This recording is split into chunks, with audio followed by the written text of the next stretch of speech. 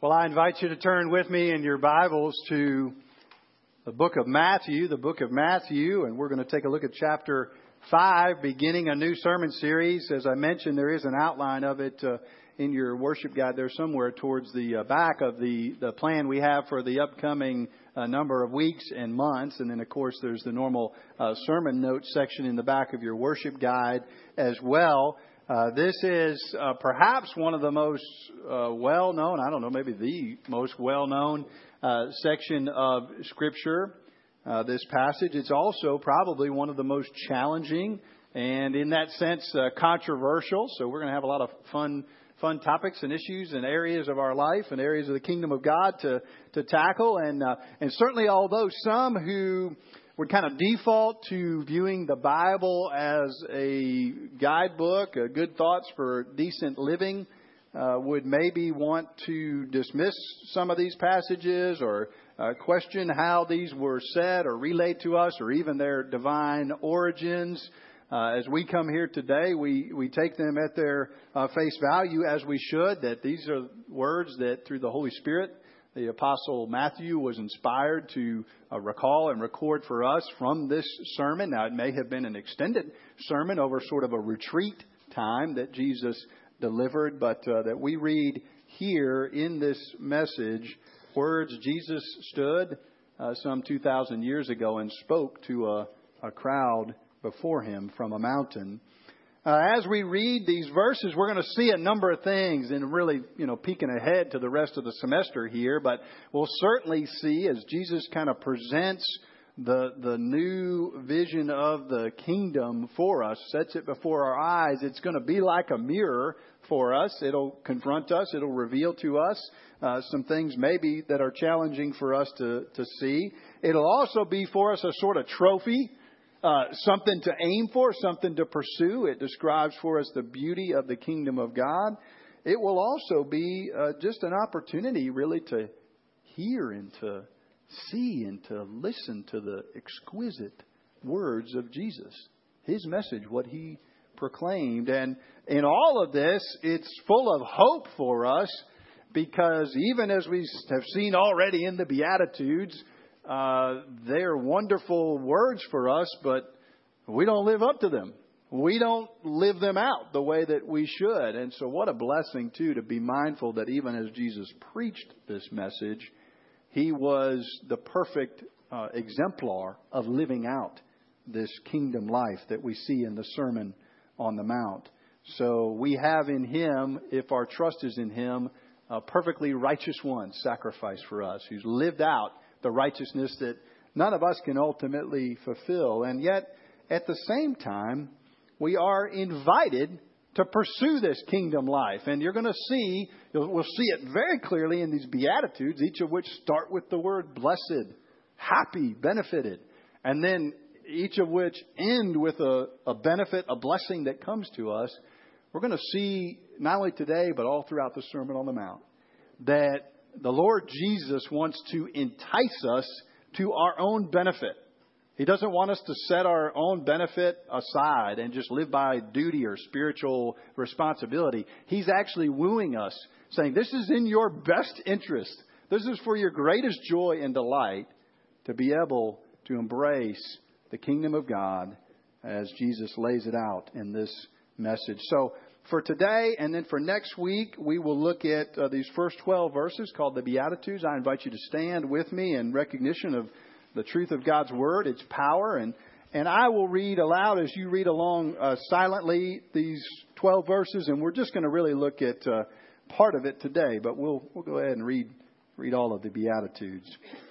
Seeing the crowds, Jesus went up on the mountain. And when he sat down, his disciples came to him. And he opened his mouth and taught them, saying, Blessed are the poor in spirit, for theirs is the kingdom of heaven. Blessed are those who mourn, for they shall be comforted. Blessed are the meek, for they shall inherit the earth. Blessed are those who hunger and thirst for righteousness, for they shall be satisfied. Blessed are the merciful, for they shall receive mercy. Blessed are the pure in heart, they shall see God. Blessed are the peacemakers, for they shall be called sons of God. Blessed are those who are persecuted for righteousness' sakes, for theirs is the kingdom of heaven.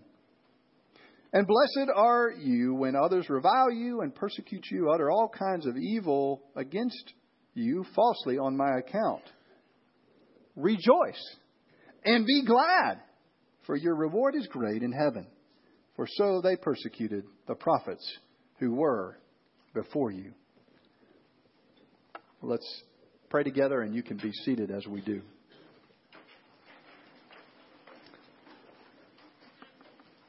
Father, we thank you for your word. Ask that you would take it and apply it to us in a way that we would see the blessings of your kingdom today. And we pray this all in Jesus' name. Amen. Well, if you're familiar with the incident of the Apollo 13 mission, either from memory or for some of us from the more recent Tom Hanks movie about that event, you'll recall generally what happened. The three astronauts launched off the ground, and just really a short time into their journey towards the moon, they realized that both electrical and sort of oxygen tank filtration problems were coming into play, and that they were not going to be able to do all that they could on their mission. In fact, they were in great danger and needed to get back to Earth as fast as possible. The experts at NASA, the analysts, the engineers gathered together as quickly as they could and decided to figure out how to get them back. And you and I might think, well, you've got a problem. You just blast it off. Turn that joker around and come on back. That's the way to get back down to the blessings of having your feet on good old planet Earth. But that's not the way it worked. They figured out, they deduced that actually the best way to get back down was to go further up. The best way to get to Earth was to go towards the moon. The best way to get closer was to get further. Because even though the ship was damaged, even though their lives were in danger, that moon that doesn't look like a very exciting place in the surface, a rocky place, really uninhabitable, was in fact necessary to slingshot that spaceship back around and give it what it needed to get back to Earth. The same sort of paradox, if you will, is true for us spiritually as we look at the Beatitudes and really all of the Sermon on the Mount.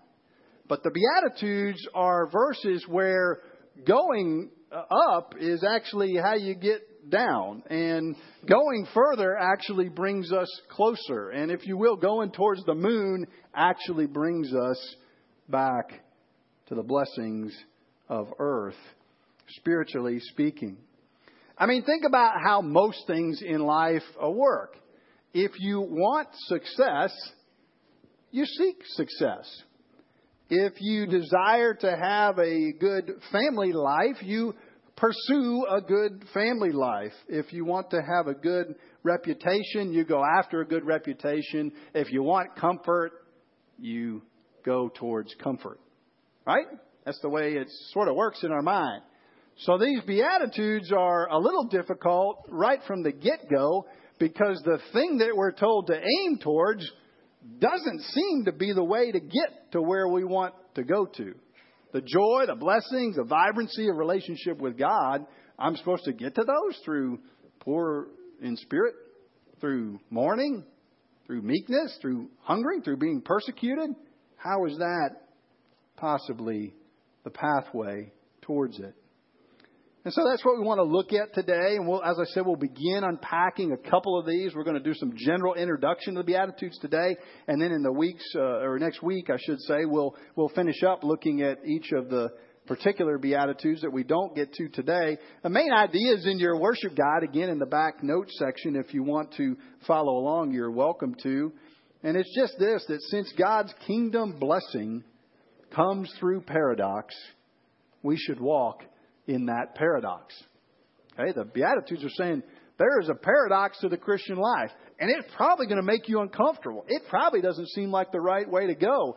But go that way. Run down that way, as a matter of fact. And guess what? You're going to find yourself blessed. Find yourself blessed.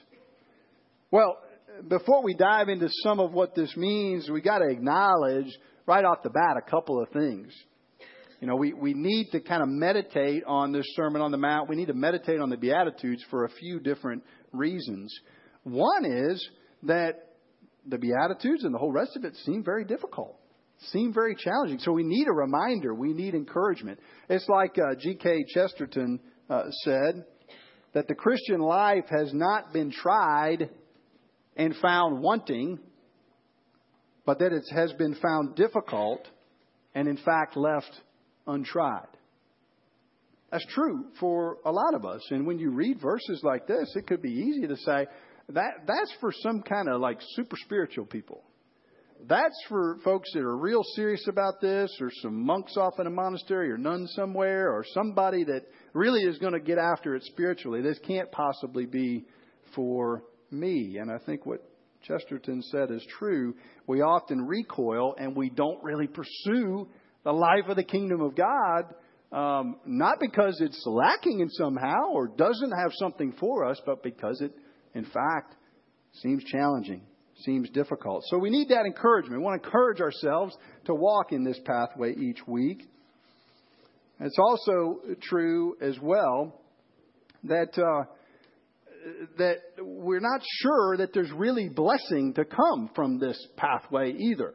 Okay, one of the things that Jesus says over and over again is there will be a blessing in going this way. And we need to be reminded of that as well. We need to, in fact, unleash our desire from the cage of duty.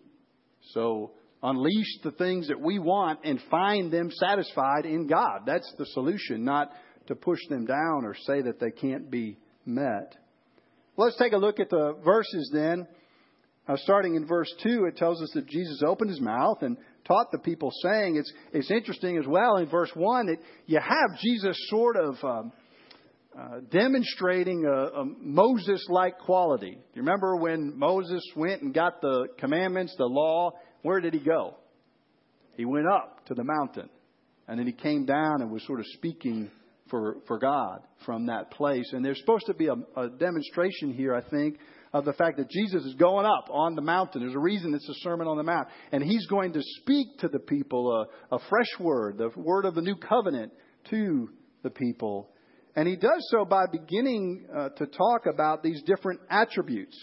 And one of the things that we could sort of mistakenly conclude with this is, okay, you got over in this section, they're numbered today, over in section 6, those are like the poor in spirit folks. And this section over here, number 3 and 2, these are the peacemaker people. And the pure in heart are kind of back there, and hungering and thirsting for righteousness.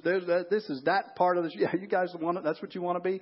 That this is how they're divided up. Each one of us, almost like spiritual gifts, like we have a different attribute. Well, no, these we would be reading it wrong if we read it that way. The right way to read it is say, actually, all of these things are attributes, qualities, virtues of the kingdom that each one of us ought to pursue to the fullest degree. Something like the fruit of the Spirit. You know, we're all invited to have each of those fruit in our lives. So as we think about this passage today, we should keep that in mind. And then also this word blessed. What's that mean? That's a super churchy word, right? I'm blessed. How you doing? I'm blessed. What does that mean? Well, in this context, I think it helps us to just use the word benefited. Benefit. And of course, some have pointed out it really means kind of happy, but it's a little bit more than that, because you can feel happy, right? But not actually have something that rightly makes you happy. So you can sort of delude yourself into just being happy. I'm just going to feel happy, but not really have something tangible that gives you reason to be happy. I think blessed, when it's used in this context, is more like benefited. Because if we're benefited, we're happy, and there's a reason behind it. Does that make sense? So benefited are the poor in spirit, for theirs is the kingdom of heaven. Benefited are those who mourn. Benefited are the meek. Let's talk about a couple of these virtues, these beatitudes today, and then we'll tackle the others certainly next week. Let's start with poor in spirit. Well, that just sounds Jim dandy, right? I just can't wait to be impoverished of spirit. And of course, some folks have pointed out, well, is it really talking about spiritual poverty? Or over in Luke, in a similar type passage, he says, just blessed are the poor. But the idea here is that, if you don't have a lot in life, either you're lacking materially or you're lacking emotionally or you're lacking whatever, you realize that you have a need. You're more prone to appreciate the provision that you receive. And so when Jesus is talking about us being poor, he's saying, really, whether you realize it or not, that spiritual account, the default for your spiritual account is very low. The balance is down. Check the checkbook. It is running low. That's kind of the default for us. And Jesus is saying, hey, the first place for us to walk in the kingdom of God is to realize that we're spiritually poor, spiritually impoverished. That's our default setting. He says, however, that we're benefited to realize that. Well, why? Because when we realize that, then He's able to bring in the kingdom of heaven is going to come. It's going to dwell with us. So, question for us today to contemplate. Do you believe this?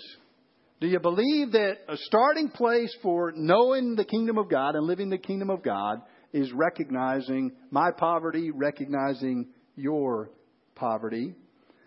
Maybe an additional question to ask would be, where do we run besides Jesus and His kingdom to try to assuage that sense of poverty? I was reading not too long ago Neil Postman's book that was written, I think, back in the 90s now, so it's somewhat dated in terms of its description of the technology and entertainment and amusements that are available to us. But it is not one of the ways we try to get through life, as Postman said, is to amuse ourselves to death. That was the title of his book, Amusing Ourselves to Death. I don't really want to deal with my sense of spiritual need. I am not sure about bringing that to God and whether He can really meet it, or I feel like I've tried to do that before and He's let me down, or He hasn't been the fulfillment that I need. And so I'm just going to find other things to sort of quench that. Maybe we think about it consciously. Maybe we just run down that pathway. Jesus is inviting us again to go low, to go up, to get the benefits of His kingdom by recognizing we're poor in spirit. Second, one of the Beatitudes is tied, and it's interesting. On the surface, you read these and you might not, be a little hard to see the connection, but if you walk through them a little bit, you see they're linked together. Blessed are those who mourn. Now, there's got to be the most paradoxical of all these statements, because it just says, happy are those who are sad, basically. Joyful are those who are miserable. Right? Blessed are those who are mourn, benefited. How is that the case for us? Well, it's hard to see. But I think what Jesus is saying is that the next step after we see our spiritual poverty is to be upset about that, to feel the weight of it, to mourn for it. And not just with ourselves, but with the world around us. Right? You turn on the TV and watch the news for just a few minutes. And it always seems, I know they're wanting to provide for us entertainment in that sense, and so they tell us the most dramatic stories of evil and brokenness, but still, it's just always that brokenness, and we kind of tune it out. But if we really wrestled with it, we would mourn. We'd be sad over it. And we kind of want to run from it, even as Christians, don't we? I was talking with a young woman recently and talking with her about her spiritual life. And she shared with me about the point where she felt as a young adult that she had come to faith in Christ, had received Christ and recognized who He was, salvation that He gives, her need for that, and put her trust in Him in a saving way. And yet she shared that she had wandered from that for some time. And I asked her why. I said, well, what happened there? And her main difficulty was that she really thought that she was, not so much that life was going to be all peaches and cream when she came to Christ, but at least that God would just always be really close to her. And she'd always know His near presence. And she didn't always feel that way.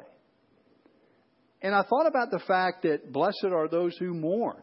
You know, part of our spiritual life is, man, I wish I could have more. I want heaven now. And heaven's going to come one day, but I'm not getting the fulfillment of it now. Even in the good stuff. Even in seeking the Lord and relationship with Him. So maybe that resonates with you. And it's helpful today to be reminded, blessed are those who mourn.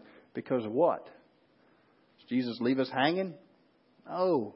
Because you're going to be comforted. Jesus will comfort you and me. We don't have to run away and try to pretend like our brokenness isn't as sad as it is, or the brokenness of the world isn't as sad as it is. We can bring that to Jesus, and He can comfort us. That's the kingdom of God. Let's talk about one more today. Blessed are the meek, for they shall inherit the earth. This is interesting. Again, what's the connection between these three? How are they sequenced together? Well, meekness, if you've ever thought about it, on the surface, meekness sounds like you're just a doormat, right? If you're meek, you're just a pushover. Just, whoever wants to do whatever they want to you can do it, and you don't resist at all. I don't think biblically that's what meekness is. Some of the more powerful and influential people in the Bible are described at different places as meek. What meekness is recognizing our poverty of spirit and recognizing and mourning over it, and bringing that into how we view relationship with other people, basically. So we're meek, we're humble in the sense that I know you're wrestling with brokenness and with drawing comfort from the Lord and with mourning. And you know that that's where I'm coming from too. So I may have, significant authority, significant influence. There may be people here heading up different companies or divisions at your company, and you lead and direct different people. Many of us are parents, and we lead and direct our family. We have influence that way. Meekness doesn't mean that you lose that capacity. It means you carry it out in a way that you and I are acknowledging that we're actually very poor in spirit and that we need Jesus to sustain us. So that informs how we use that authority, that power that God has given to us. So a question for us, certainly, because I don't know, when's the last time you sat and meditated or talked to somebody about the idea of meekness? Right? Not very often. And yet Jesus got it here listed in the 8 Beatitudes. It's a pretty significant one. So I think a question for us would be just, how does our relationship with God, seeing our poverty of spirit, mourning over that, how does that inform our relationships with others, how we relate to the world around us in meekness? And look at what Jesus says here. Again, He entices us to run after meekness because He says we'll inherit the earth. Right? We think we've got to have power and influence in ourselves. Jesus says, no, trust me, let me be the one that gives you power. And in fact, you're going to, in my heavenly kingdom, have the earth all back again, and for your blessing eternally and your benefit. What a deal. What an opportunity. We're, if you will, in these Beatitudes, and we'll look at more of them next week, once again, blasting off. We're discovering something's wrong with the spaceship we're flying in. It's not working properly. And our mindset would be, just turn around. That's just the way to do it. Jesus says instead, you know what? Head up. And in fact, I'm going to bring you around to safety. Head towards the moon. I'm going to bring you back and plant your feet firmly on the earth, firmly in my kingdom. Let's pray together. Father, we thank you for the words that Jesus proclaimed. And Lord, we really feel like we've just begun to scratch the surface of some of what these Beatitudes mean. But we thank you for the way that they offer such blessing, such benefit to us. Help us by faith to believe these words and then to walk in them. Help me to do that. I struggle greatly to believe all these 3 things we focused in on today. And Lord, help us to believe that in so doing that we really would receive from you the fulfillment, the blessing, the joy, the comfort, the kingdom of heaven that you promise. And we pray this in Jesus' name. Amen.